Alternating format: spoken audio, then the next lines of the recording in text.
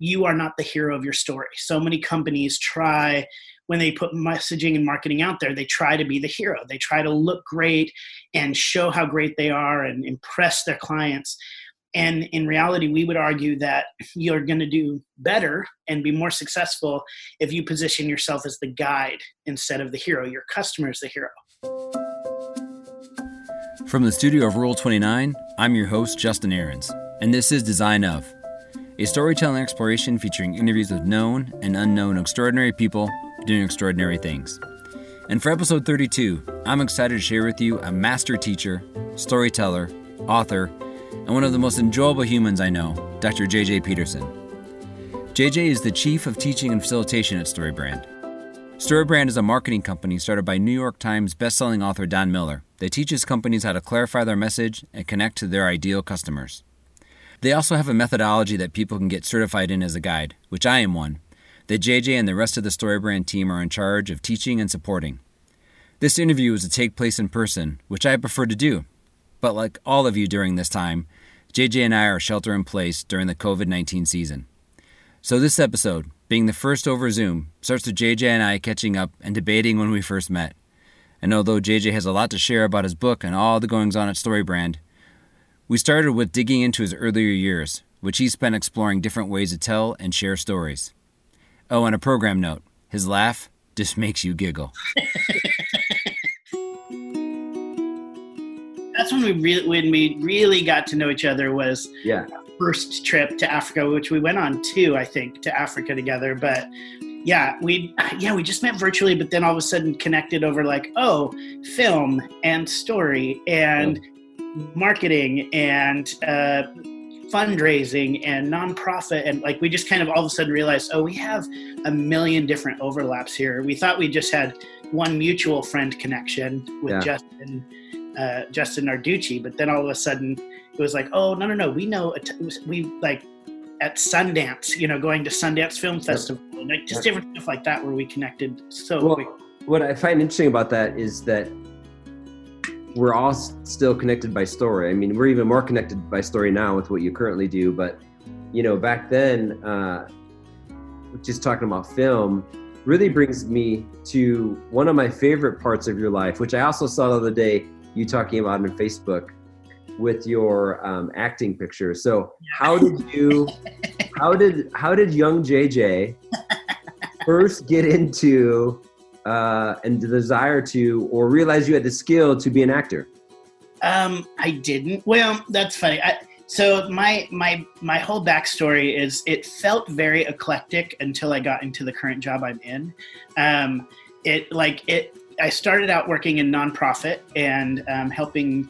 My undergrad is in public relations, so I started doing marketing and fundraising and branding for a nonprofit.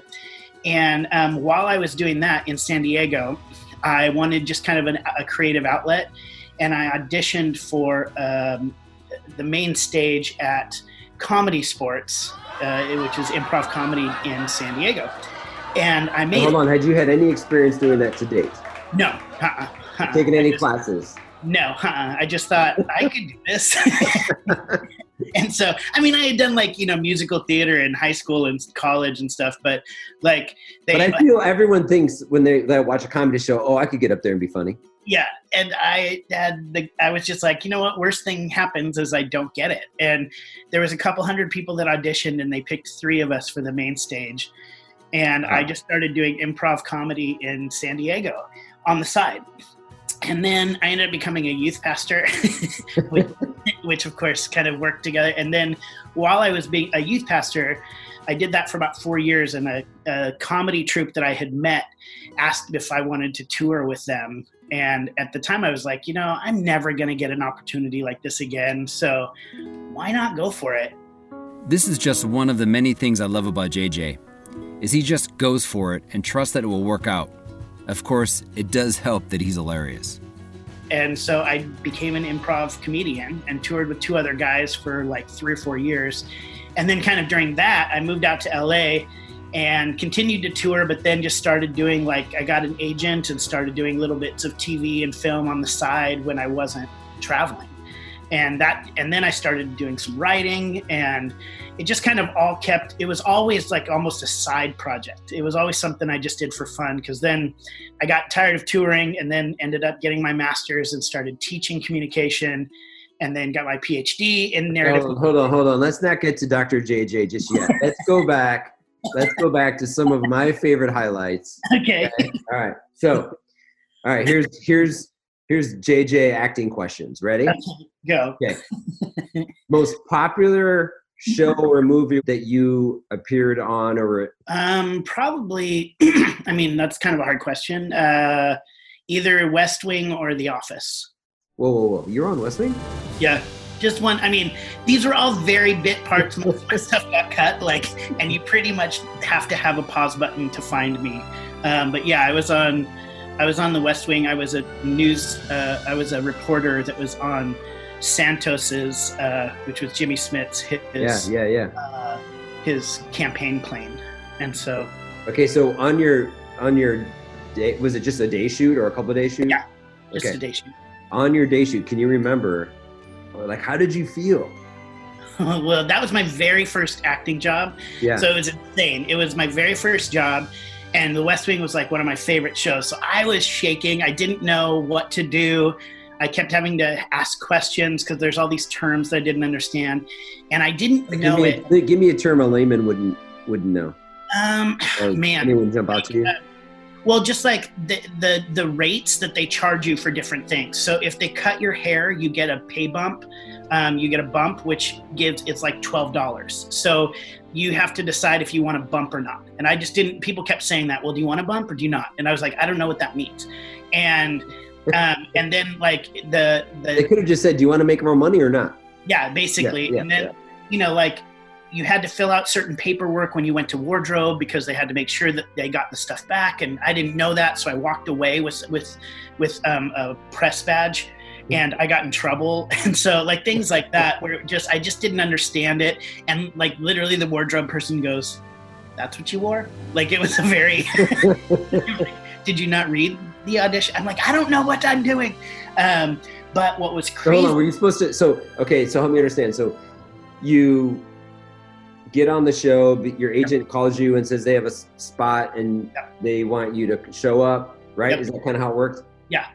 So do you get a document to say, hey, tomorrow show up, call time is blah, blah, blah. Yeah. Yep. They call, well, it's usually, back then it was done over the phone. And so they would call and then say, all right, take these outfits, show up at this time. Here's your address. Here's how much you're going to get paid. Here's how long the day is going to be, all that kind of stuff. And so I really was like totally nervous, but I found this guy who was super nice and he just kind of took me under his wing and kind of showed me around and helped me figure stuff out.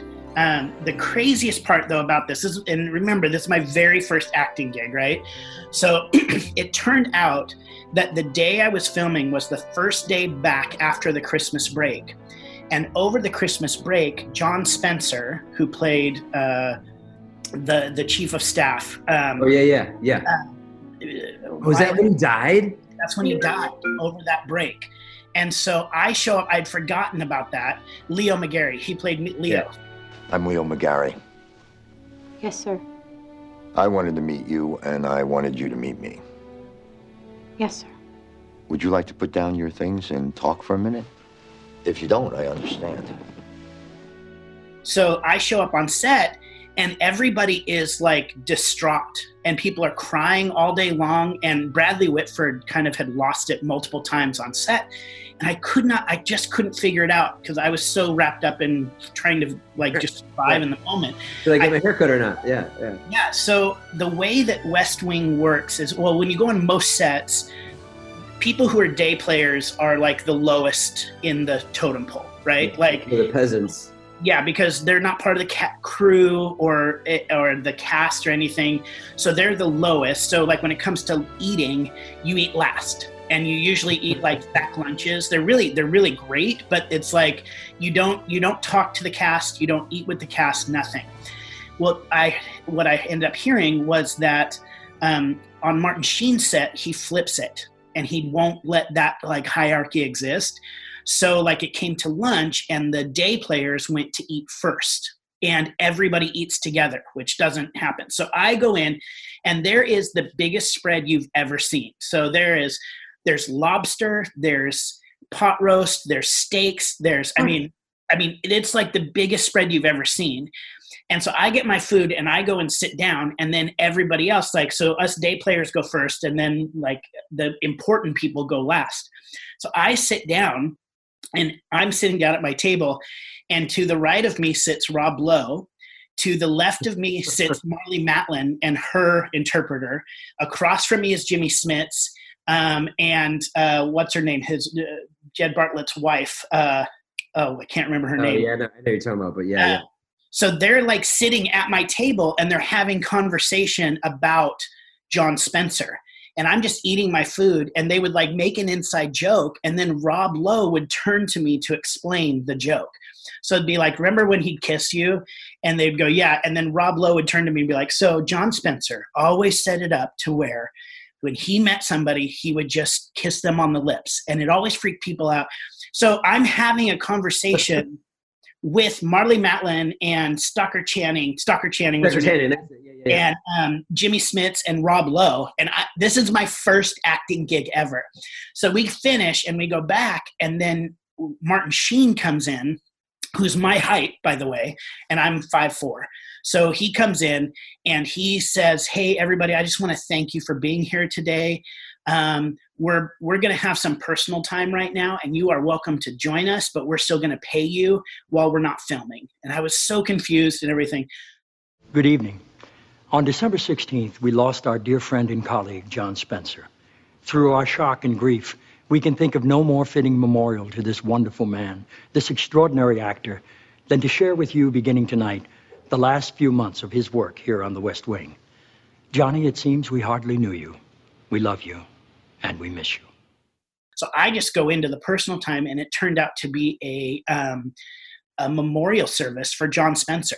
So wow. I'm in there with the whole cast. So Tommy Schlamme and Aaron Sorkin are up giving their... Are you the only day player in there?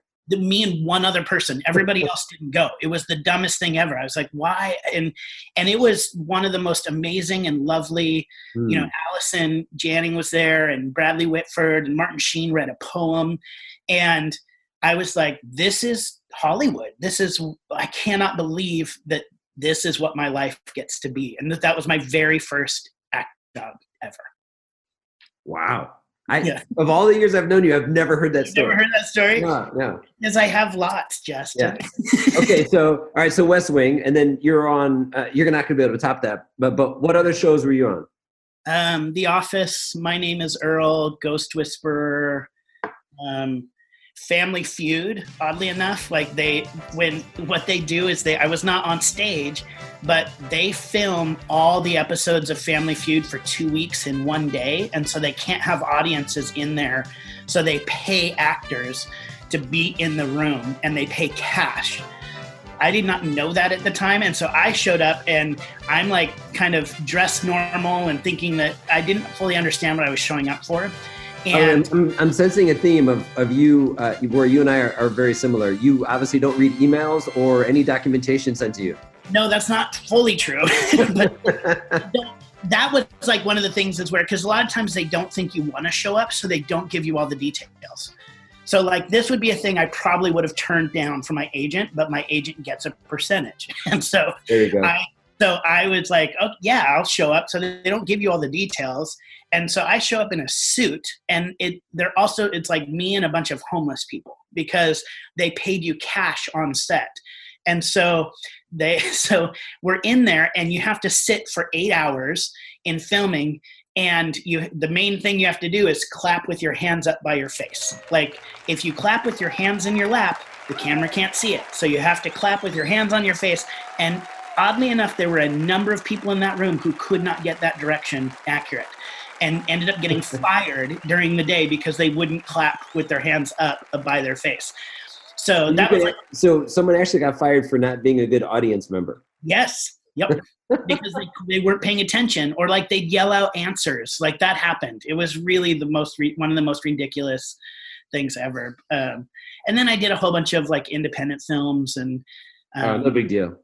I mean, nothing that most people would again ever see, but it was mostly a side job. But it was, I mean, Steve Carell, when I was on The Office, I got to meet him, and he was everything you wanted him to be. And so there was just like a lot of. Would he be of the actors you were able to meet? Would he be in the top?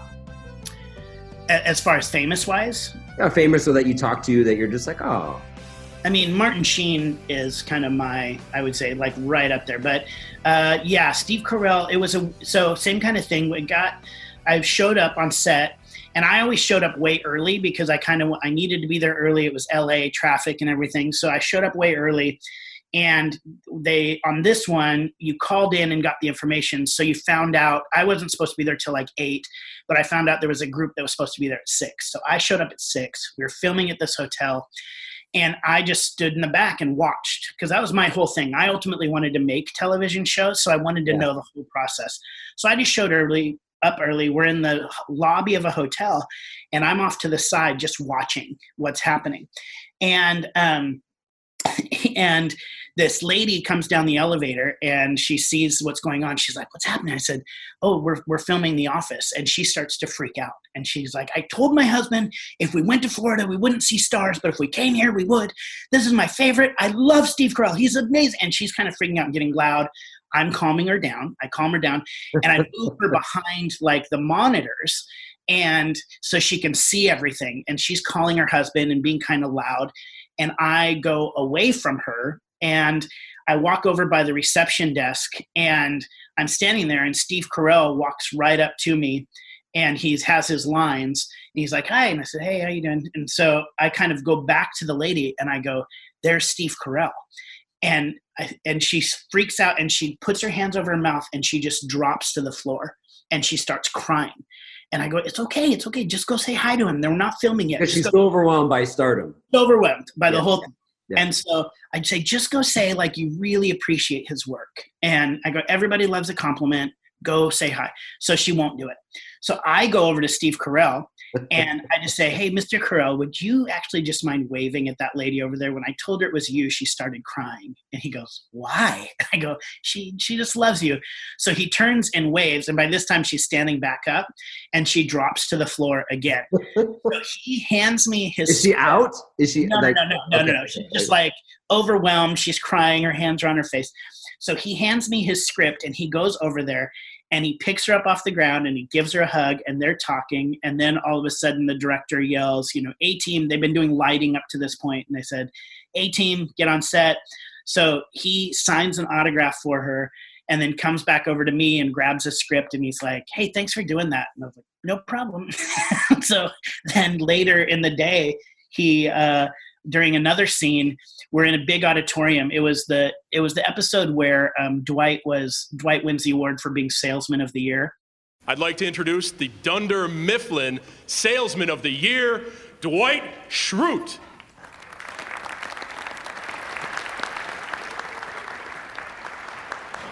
Dwight, they called your name.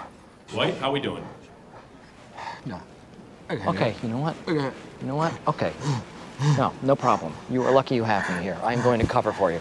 All right.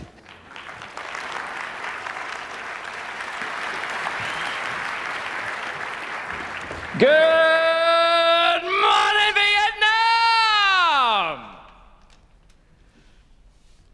I am not Dwight Schrute. Not at all.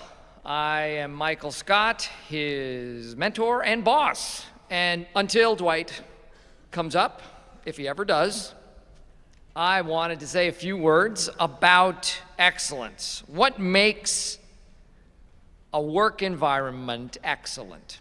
Well, there are many things, I believe, that do such a thing of that nature. And one would be humor. Steve is giving his talk, but he's improvising everything, and everybody keeps laughing. And so they kick the whole audience out. But as they're kicking everybody out, he comes by and he goes, he sees me and he's like, wow, that's kind of crazy this morning. And I was like, yeah. He's like, she was super sweet and everything. So everybody leaves the room, but I'm still just in there with basically like the director, a few cameramen, and Steve Carell. And he goes, hey, just hang out. And so I'm able to be in there. They filmed for an hour of Steve Carell just improvising his entire speech. And I'm the only one in the room, and he's playing to me. Like, he literally was playing to me in the audience because there was no other audience. And so that was he was like super nice, and he talked to me a couple times. It was like the funnest. That was another one of those like, what's my life? What in the world? Yeah. Well, I mean, for a hobby, that's a pretty good couple of stories. Yeah. To get paid to hang out with people who are pretty amazing. Well, let's close your famous experience with what I think is the gem of JJ, and that is Missy Elliott. Do it now. Yes, I was in a Missy Elliott music video. I danced next to her. I compete with her in the music video for Ching-a-Ling. It was the title track to Step Up to the Streets too. I will definitely have that video in our show notes, by the way. It was the first, this is a fun little fact, first 3D music video ever produced. And that's a whole other story too, where I danced against her in Dance Dance Revolution and for the audition, and got the part. And I show up on set and I go to the security guy to say, I'm here. I'm the Dance Dance Revolution guy. And he goes, oh, Fat Michael Jackson. What? I go, what? No, I'm the Dance Dance Revolution guy. And he goes, yeah, as Fat Michael Jackson. They were supposed to call you to tell you to like learn some moves. And I'm like, you're kidding, right? He goes, no, you are Fat Michael Jackson. So he gets on the radio and he's like, Fat Michael Jackson is here, but he doesn't know he's Fat Michael Jackson. And everybody's like, yep, get Fat Michael Jackson to wardrobe. And so the whole day they're just calling me Fat Michael Jackson. So you're just walking through. I have no idea what's going on. No idea what's going on. So again, this seems to be a theme. So I get in and I get to wardrobe, and I am not, people that don't see me on camera will know I'm short and I'm stocky. Like, I'm 5'4" and I've got a belly for sure. And so they hand me a medium size shirt in wardrobe. They got me black pants that are high water, silver black shoes. So I'm getting you're Fat Michael Jackson. Fat Michael Jackson. Yeah. And they give me a medium t-shirt. And I go, oh, no, this isn't going to fit me. And the guy goes, no, it's not supposed to. You want your belly to hang out while you're dancing. And he goes, in fact, we're not going to show your face. We're just going to like show your belly dancing and jiggling. And I was like, okay. Okay. I go back to my dressing room and I'm just like, I'm not like part of the joke. I am the joke. The joke, yeah. I'm like this, and I'm like, do I walk off set? Like, this is not what I signed up for. I told everybody I was going to be in a Missy Elliott music video. So finally, it was just like, screw it. Like, I'm going to be the best Fat Michael Jackson this world's ever seen. And so I go down, and Missy has to approve the wardrobe. So I go down to set, and I just start dancing, and I am dancing my butt off. And Missy's laughing and cracking up. And so she's like, that's hilarious. That's hilarious. And she's like, that all works. And so I turn to walk away, and I'm like smiling, looking at her. And it was literally like if in a movie where I turn around and like, I'm just dejected as I'm walking away. And she goes, wait, hold on, get him a different shirt. She's like, I like his face. I think his face is funny. So let's put his face on. And then now the shirt doesn't make sense. And so they gave me an extra large, and that worked. And so then I ended up dancing, and I'm in it for about, you can see me, we filmed for like, I don't know, 2 hours or something, but you can see me for about 2 seconds. On there, but you can see me. It's me. And nobody knows, like, if you don't hear me tell that story, nobody knows my character's name is Fat Michael Jackson. There is a line in the song right before you see me that says something like, getting down like Michael Jackson's socks. Artists drop down like Michael Jackson socks. And you see these 2 feet come out and go up on their toes, and that was skinny Michael Jackson. So skinny Michael Jackson did that. So you had a stunt double, skinny Michael Jackson. Stunt double, and that's literally what they kept calling us. Could we get skinny Michael Jackson to wardrobe? Could we get fat Michael Jackson to wardrobe? And so then they don't acknowledge the Michael Jackson part about me at all. But if you know the story, you see I'm wearing a white shirt, black pants, silver socks, and Michael Jackson's socks came out right before me, and that's the only allusion to it. But you will know now. I was Fat Michael Jackson. I love it. Before I start again, how's my little buddy? Doing all right? I am. I'm doing well. We're like, I think the people that are probably going to, I mean, there are some people who just their business has to shut down during this time, obviously, like restaurants and things like that. Yeah. But I think people who view this as vacation are going to be in trouble. But, like I have people who are like, yeah, I'm just chilling at home Netflix. I'm like, you could be doing so much right now. Your office is closed, but don't press pause right now. Here's what's crazy. I am working harder right now than I have in like a year. And I have a list of ideas. Like I have a new book I want to write. Thanks for being in it, by the way. Anyways. Yeah, no, that's the thing. It's like, that's where people need to be, is you don't press pause right now. You get on your butt and get off your butt and start doing stuff. Love it. All right. So JJ, thank you again for giving us the background of your acting career. So so are you acting now at all? No, not really. I mean, outside of just being funny every day? Yeah, just, an occasional Insta story here and there. Yeah. Which, by the way, everyone who's listening to this episode, I will put JJ's social media in this show notes, whether he likes it or not. He will brighten your day. Trust me. So let's talk about kind of where you were in life. You're acting, and I know at the time that you and I originally had met, we were working at the same nonprofit projects together. Yeah. And then you went, and I believe, did you go back to school or? I kind of, at the end of doing comedy, before I met you, I went back to school and got my master's in theology and the arts. So study of story and humanity and religion in TV, film, music, all that stuff. And so then I met you after that. By the way, this sounds like possibly one of the greatest degrees ever. It was really fun. My master's thesis was actually I wrote a 30-minute sitcom that was an exegetical tool for the book of Ecclesiastes. That's amazing. I'm going to pretend I know what all those words mean and look it up a little bit later. Well, was that a process that brought you energy, or was that a process that was just No, I absolutely loved my master's degree, partly because I was 10 years out of college at that point, and I was there with a bunch of young people who had just graduated from college. So they were like, oh, this is so busy. It's so hard. And I'm like, I get to work out every day. I go to class, I come back, I take a nap, and then I do some homework. Like, it's very... Never happens in adult life ever. No, it felt a little bit like a not vacation, but it really felt like a season of respite for me, where I was able to just kind of like focus on my studies and on friendships, and then kind of on the acting and different things. That's actually when the Missy Elliott thing came up. And so just, it was a lot of fun, and it really taught me a lot about how story works and how to create an argument through story, essentially like create a worldview, impact people's perspective, and learned a lot about narrative theory. And so that really has kind of carried over into everything that I do now. That's great. So before we fast forward to where you are now, which is super exciting, between that point and now, if we were to dig into any moments in your life where they became really special, or it kind of made you pivot, so you get your degree, and then did you go teach or go back on the comedy circuit? No, I went and I started teaching. And so I became a professor and taught communication. So I taught public speaking and rhetoric and marketing, and at a couple different universities, and then ultimately became dean of students at a university and was working kind of in the student affairs side of things. And so hold on, I gotta stop you there.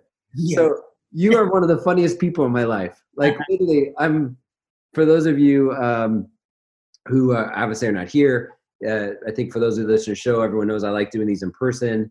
And I was so excited to do this with you in person. But of course, with what's going on in the world right now, we have to do remote. This is my first remote episode, by the way. And I'm looking at you and I'm laughing, thinking about how just much you make me happy. So, dean of students. Yes, dean of students. Like I was the person who kicked kids out of school for being bad. Like that. I had with a joke. Like I can't even imagine you being like. Is there an evil JJ? there is a harsh JJ. I will say that. I don't know about evil, but no. But I also had a lot of fun because I was responsible for like new student orientation. So welcoming all students on campus and all of like ASB and student activities. So every event that went on campus and the dorms, I was over, the RAs and all the dorms. And so I got to do a lot of like party planning, really. It was a lot of party planning and getting people together and building relationships and helping students succeed. So it was a lot of fun. But yes, I was also responsible like to be the disciplinarian. I'm sorry. I just can't. All right. Hold on. I very quickly formed the committee for that. I will just tell you that. I literally I'm like, let's include other people. But see, that's a great sign of leadership. That's building off your strengths and weaknesses, right? Because I'd just be like, yes, he was selling drugs to our students on campus and lit his dorm room on fire. But I think he has a good heart. So I'm like, somebody else needs to step in and help me here. Sure, it's the 7th time. Yeah. Like the 8th time. But who hasn't? I mean, the reason we fall is so we can get up. Providing him an opportunity. Yeah. Oh, that's so good. I didn't know you're dean of students. Boy, yeah. But I'm seeing the pattern here. JJ, working with people, story, and all that sort of thing. So kind of the big pivot came then. So some things were changing at the school, and I actually loved my job and everything, but I came up with this reality TV show idea starring my brothers and I, and partnered with a production company, and it got picked up, and we started then getting a lot of interest from networks, from TV networks. And so I left the school to kind of pursue that. And so the TV show was called Bad A Brothers. And the premise is my brothers and I are so not bad A that we can't even say the word. Yeah. And so we wanted to up our bad A reputations. And the way we do that is by going around the United States and finding those old weird laws that are still on the books. Like you can't cross the Minnesota border with a duck on your head, or you can't have an ice cream cone in your back. Thing, right? Atlanta. Yeah, real laws. Okay. And we would research the history behind those laws and then break them so that we could be more bad A. I would totally watch that show. Oh, it was a really fun show. And we got really far with a lot of networks and we decided to go with Discovery Channel. And then their lawyers killed it because they didn't want to be associated with their brand, associated with breaking the law. And so then we were like, oh, well, we had offers and talks we didn't have real offers, but like we had interest from all these other networks. So we were like, yeah, we'll just go sell it to them. And then at that point, they all just passed because Discovery had passed. And so ended up creating 2 more reality shows. But by then, my heart was kind of like, I'm over this. Here's the most important question. Yeah. Had you come and try to be more bad A in Illinois, would I have been called so I could have walked through the set? Would I have been a day actor on one of your shows? Sets, yes. 100%. Yeah. Okay. That's all I really care about. It's not whether or not your show got picked up. It's whether I would be in it. Yeah, you would have been one of the, let's see, in Illinois, maybe one of the people who was driving a carriage and didn't fire their gun at a 4-way stop, something like that, which I think was a law there. So we would have put you in a carriage behind a horse. So I love it. So you kind of are like, okay, I'm going to move on. And that took you where? Well, so I was doing that show and so kind of all in that time, I met Donna Miller, who's the founder of Story Brand. When the very last event I put on at the university that I was at was kind of, I brought new students in, new student orientation. We did this big kind of retreat thing where we brought in speakers, and I brought him in as a speaker. A lot of us feel like the person we are inside isn't impressive enough. And one of the therapists at On-Site said to me once, Donald, animals, when they're threatened, often make themselves appear bigger than they are. And I thought, it's not just animals, right? I mean, we tend to do that. At On-Site, you have these roommates, and I walked into the cabin that we were staying in and picked my bed, and somebody else walked in and picked their bed, and we talked a little bit, and then our third roommate showed up. There were 3 of us in the room. And within 2 minutes of this third roommate showing up, he had told us that he was a master at karate, and he could kill us, I think, within 3 moves or whatever. We're like, okay, nice to meet you. And he just kind of had this tough exterior. And then as the week went on, you know, I would say, hey, man, how are you processing some of this stuff? And he'd be like, well, I really don't like all this sentimental nonsense, you know, blah, blah. One night, he got up in the middle of the night to use the bathroom, and he went into the bathroom and kind of left the bathroom door open a little bit. So there was a crack of light shining across the room onto his bed. And the other roommate kind of knocked on his bed, the bed he was sleeping on, and kind of motioned and pointed over at this other guy's bed. And there was this just ratty, well-used teddy bear sitting right by this guy's pillow. And I just thought, wow, karate sleeps with a teddy bear, you know? And I don't know why, but I just loved the guy after that. And I just thought, man, this guy is playing tough to scare off threats when he's got this unbelievably endearing person inside him that he's not letting anybody see, and nobody's connecting with his deepest self because he's got it covered up with this tough guy exterior that really is, you know, is probably a bunch of nonsense. And we just became friends. But that was my last thing at the school. And then I was leaving the next week to kind of go full time with the team. Yeah, and hold on, where was Don in his career at this point? Because, you know, he was a best-selling author. Yep. He was a best-selling author and had started a company called Storyline, which really helped people create kind of life plans. And it was a conference company. And he had just started doing StoryBrand. So he had just then kind of pivoted from helping individuals create their life plan to companies creating their messaging and marketing story. And so he had just really started StoryBrand, and we became friends when he came out to speak. And, you know, we had a lot of, what's that? You made him laugh. Yeah. Yeah. We made each other laugh. And so we just became friends, and we'd had this kind of similar history of studying story and writing stories and being involved in story. And I was launching this new venture, and he's like, well, why don't you come out to Tennessee and go through one of the StoryBrand workshops? It was one of the maybe second or third one they had done. And I said, sure, you know, I'll come out and check it out. I have a lot of free time now. And so then flew out to Nashville and immediately fell in love with the whole process, because it was kind of a culmination of everything that I'd ever worked on really in my life. That I said, you know, in the beginning, my life felt very jumbled before, like I had jumped around a lot. And then I got to StoryBrand and I was like, oh my gosh, this literally brings together everything that I've engaged with. It involves teaching, it involves marketing, it involves movies, it involves presentation, you know, everything. And it took everything that I had been doing and teaching for 20 years and really boiled it down to a really simple framework and put words to it. It was one of those things that I went to and I was like, are you kidding me? Why didn't I come up with this? Like, once you see it, it just is like, this seems so obvious. And you remember our texting about this? Yeah. Because it, you and I have, of course, stayed in touch. Yeah. And I texted you about something and you go, hey, have you heard about StoryBrand? And I had said, no, that doesn't sound like something I want to be a part of. And then like 2 weeks later, I went to a pitch and they said, we're going to do internally because we just went through StoryBrand. And then I sent you this angry text. I'm like, what is Don Miller doing marketing? He should just stay an author. And then you said, you should really come down and try this. And I did. Yeah.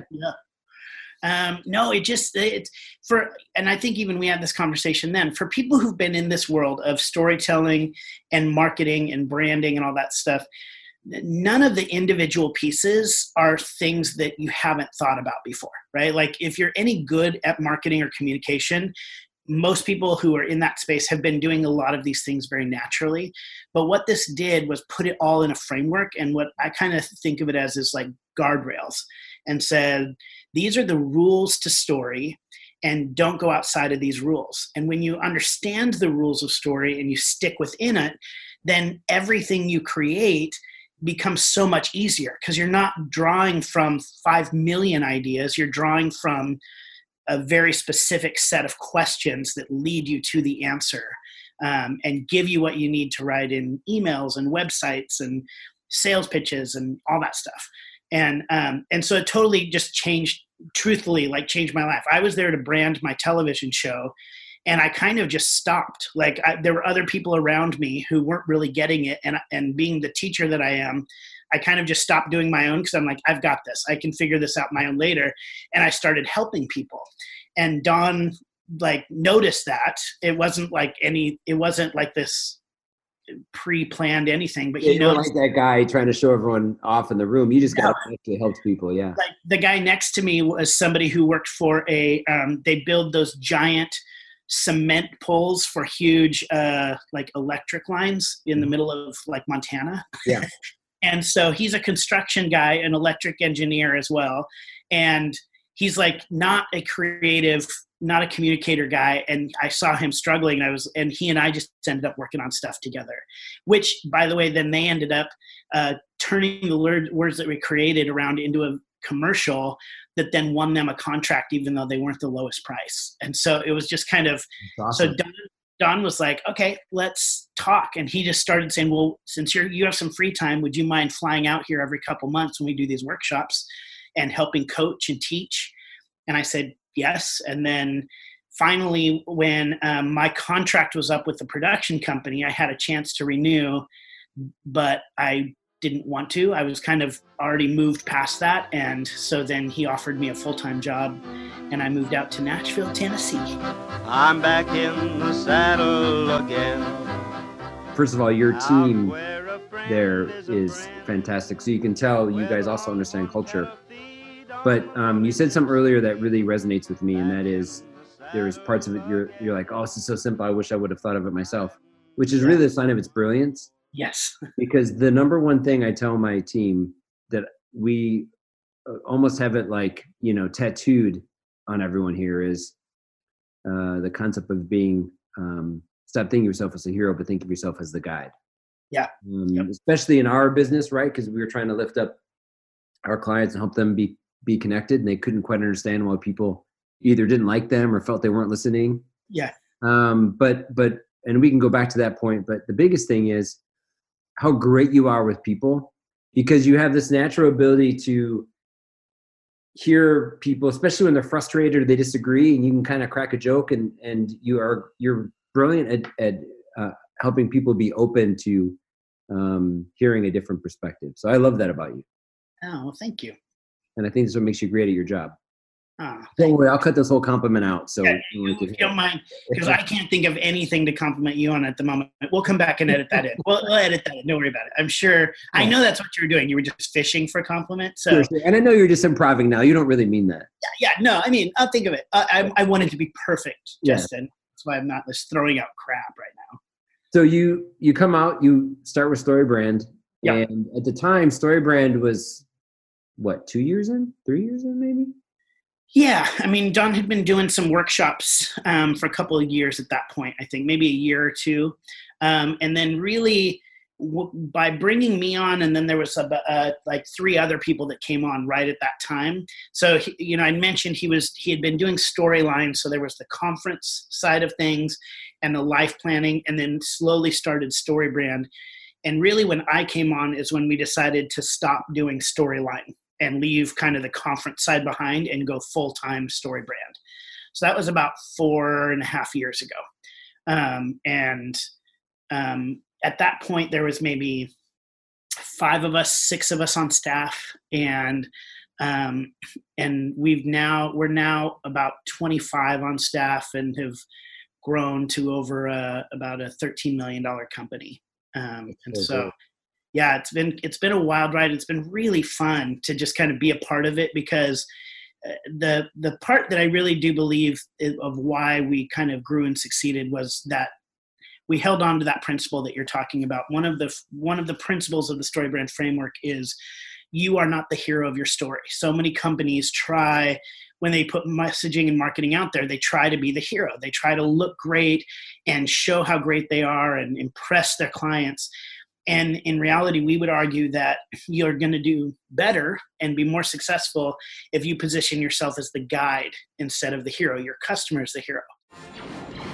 Your customer is Luke Skywalker, and you're Obi-Wan Kenobi or Yoda. Your customer is Frodo, and you're Gandalf. A wizard is never late, Frodo Baggins. And so your whole job as a brand is to help companies, help your clients succeed, help your customers succeed, not only in your messaging, but also in just the way you live. And so we've taken the stance of trying to be a very generous brand with everything, giving out a ton of free information, and in fact, really putting almost everything, even from an intellectual property perspective, out there, either in a book form or video form, that if people really wanted to dig through everything and take the time, they could do it themselves. Because I get the daily videos, and I'm just like, how in the world do you do a video a day for a work day? That's yeah.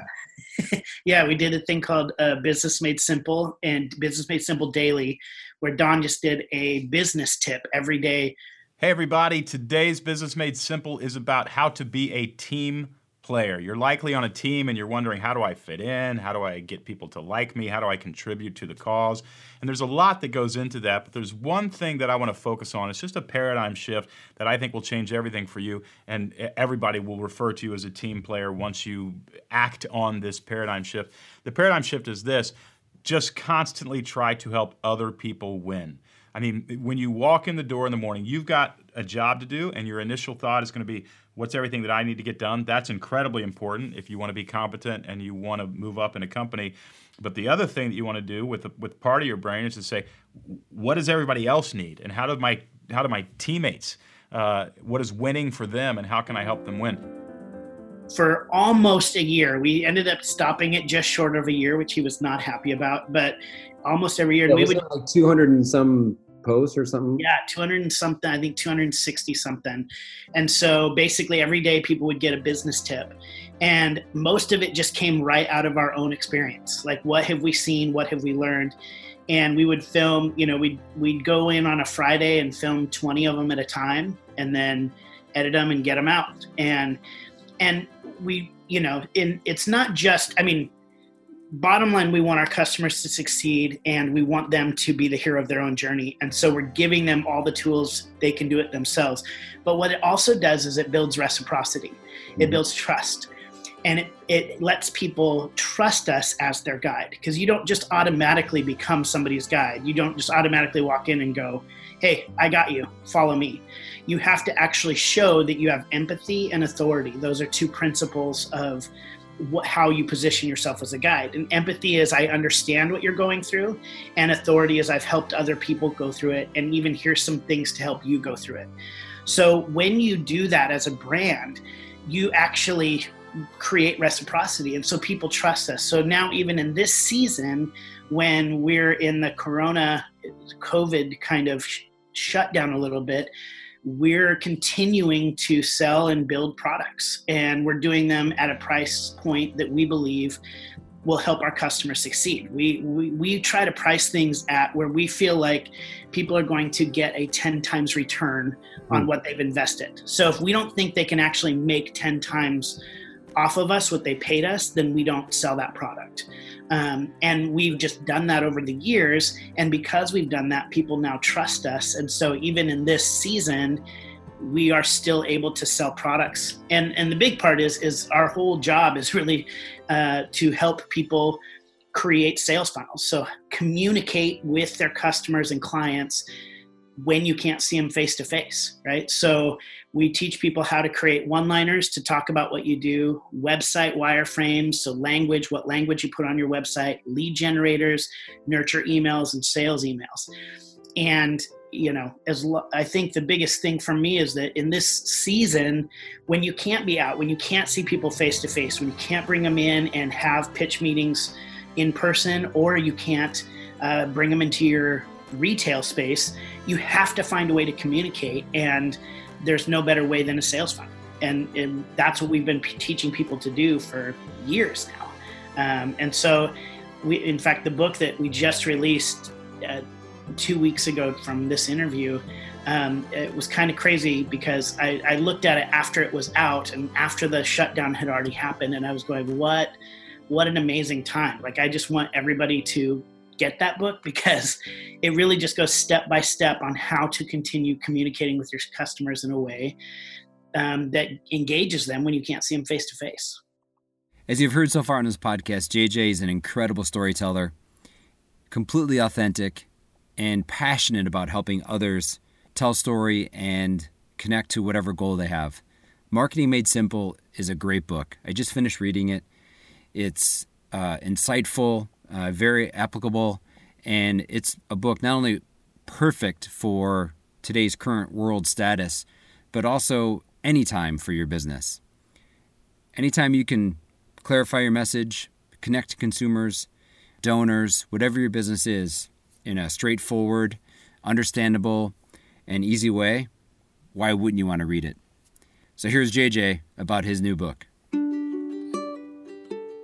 And we all know the secret brains and talent behind StoryBrand is JJ, not Don Miller. He's riding your coattails.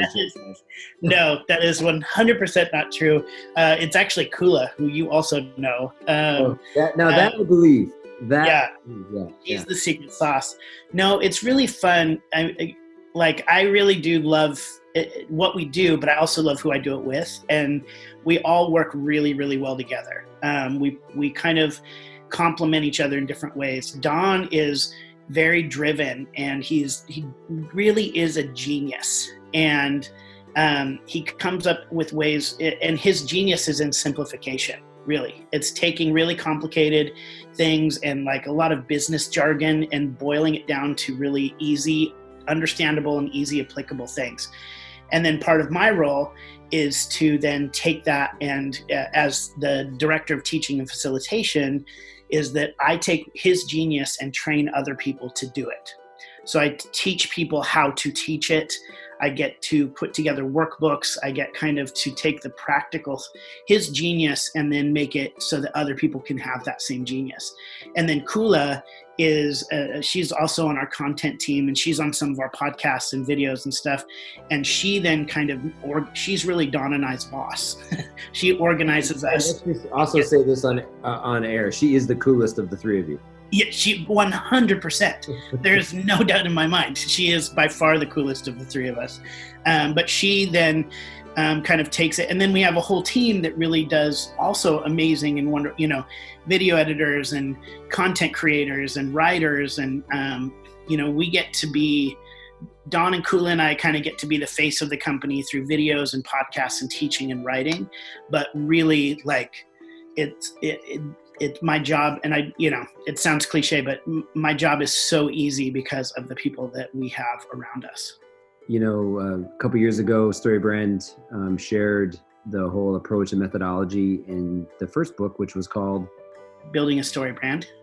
And then would you say this is a part 2 or? A little bit, yeah. I mean, you can get it on its own if you haven't read the first one, but it really is a continuation. And where it came about really in many ways is, so my dissertation, I got my PhD in communication and studied narrative theory.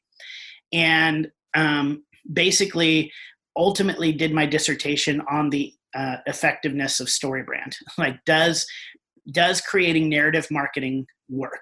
Like, if you change from, say, fact-based marketing to narrative-based marketing, will you see an improvement in number of customers, customer satisfaction, employee satisfaction, saving time, saving money, all that stuff?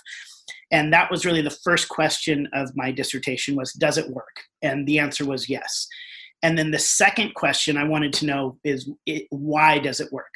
Are there factors that play into success? So if you're a large company or a small company, if you are B2B or B2C, if you have a marketing background or you're nonprofit, for-profit, if you're male or female, if you're over 35, I literally looked at every single factor I could think of to break down, like, does it matter?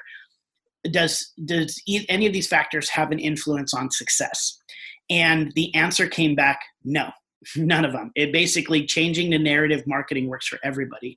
There was one factor that you could see a clear indication of growth of success in all areas, and that was if you actually implemented, which seems like such a no-brainer. But basically, when you take all the different aspects of your marketing, so when you say like your emails and your website and your language in your retail space and lead generators and all that stuff, if you just applied narrative theory to your website, you saw incremental success. If you applied it to your website and your emails, you saw greater success. Website, emails, lead generator, greater success. The more you implemented, the more you actually did it, the more success you saw. And specifically saved time and money, got more customers, grew your business, and united your team. Like those were the big ones that had the biggest influence. And so Don was in the process of writing a different book. And in the sense of what I said earlier, we just want our customers to succeed. Like, well, the greatest factor in success is if they actually do it. So we want to write a book that helps them do it and helps them do it in a very easy, non-overwhelming kind of way. And that's where we came up with Marketing Made Simple. And so Marketing Made Simple just really walks through how to create a sales funnel using clear language. And we walk step by step. Here's how to do a one-liner, which that's just how to explain what you do as a company. Here's the words to put on your website. We don't really live in the space of like design so much, like branding space. We're really messaging. So we go through and say, this is what you put on your website, the words. This are the words you put in your lead generator, breaking it down paragraph by paragraph. Same with sales emails, nurture emails. And because we know that if you actually do it and we make it easy for you to do it, you're going to see more success. I know we have a mutual friend named Justin Narducci, and he would always point to you and say, JJ, be funny. Yes. Yes. And I hated him for it every single time. But I just wanted to say that to you so I could get your laugh, because I want to make your laugh a ringtone. How do you feel about that? You know that somebody did? What? Somebody did, yeah. Actually put it to music and everything. Yeah, it's a real thing. I don't know. I'll have to find it and send it to you. No, it's a free download that my laugh was turned into a ringtone. Oh, that's so good.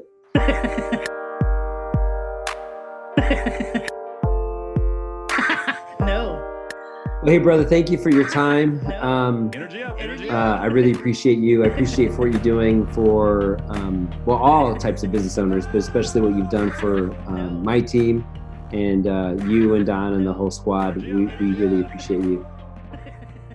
Thank you to my incredibly generous and hilarious friend, Dr. J.J. Peterson, and for sharing his exploration of story that really has defined his life and career. For more on J.J., StoryBrand, and his book, go to storybrand.com or Google his book, Marketing Made Simple. Thanks, J.J. I would also like to thank Sleeping at Last for being the soundtrack to our show. For more on Ryan and his music, please go to sleepingatlast.com or search for Sleeping at Last wherever you get your music from. To Design Of's audio engineer, Steve Wick, who loved this episode just so we could look up his favorite office scene. Finishing that 5K was the hardest thing I have ever had to do. And while I eventually puked my guts out, I never puked my heart out. And I'm very, very proud of that. I hope you enjoyed this episode as much as I did making it. If so, please give us a ranking on iTunes or wherever you get your podcasts from. Tell others about our show and stay tuned for the next episode. Please follow us on Twitter at Design Of Podcast and check out our site at rule29.com/Design Of Podcast. See you next episode.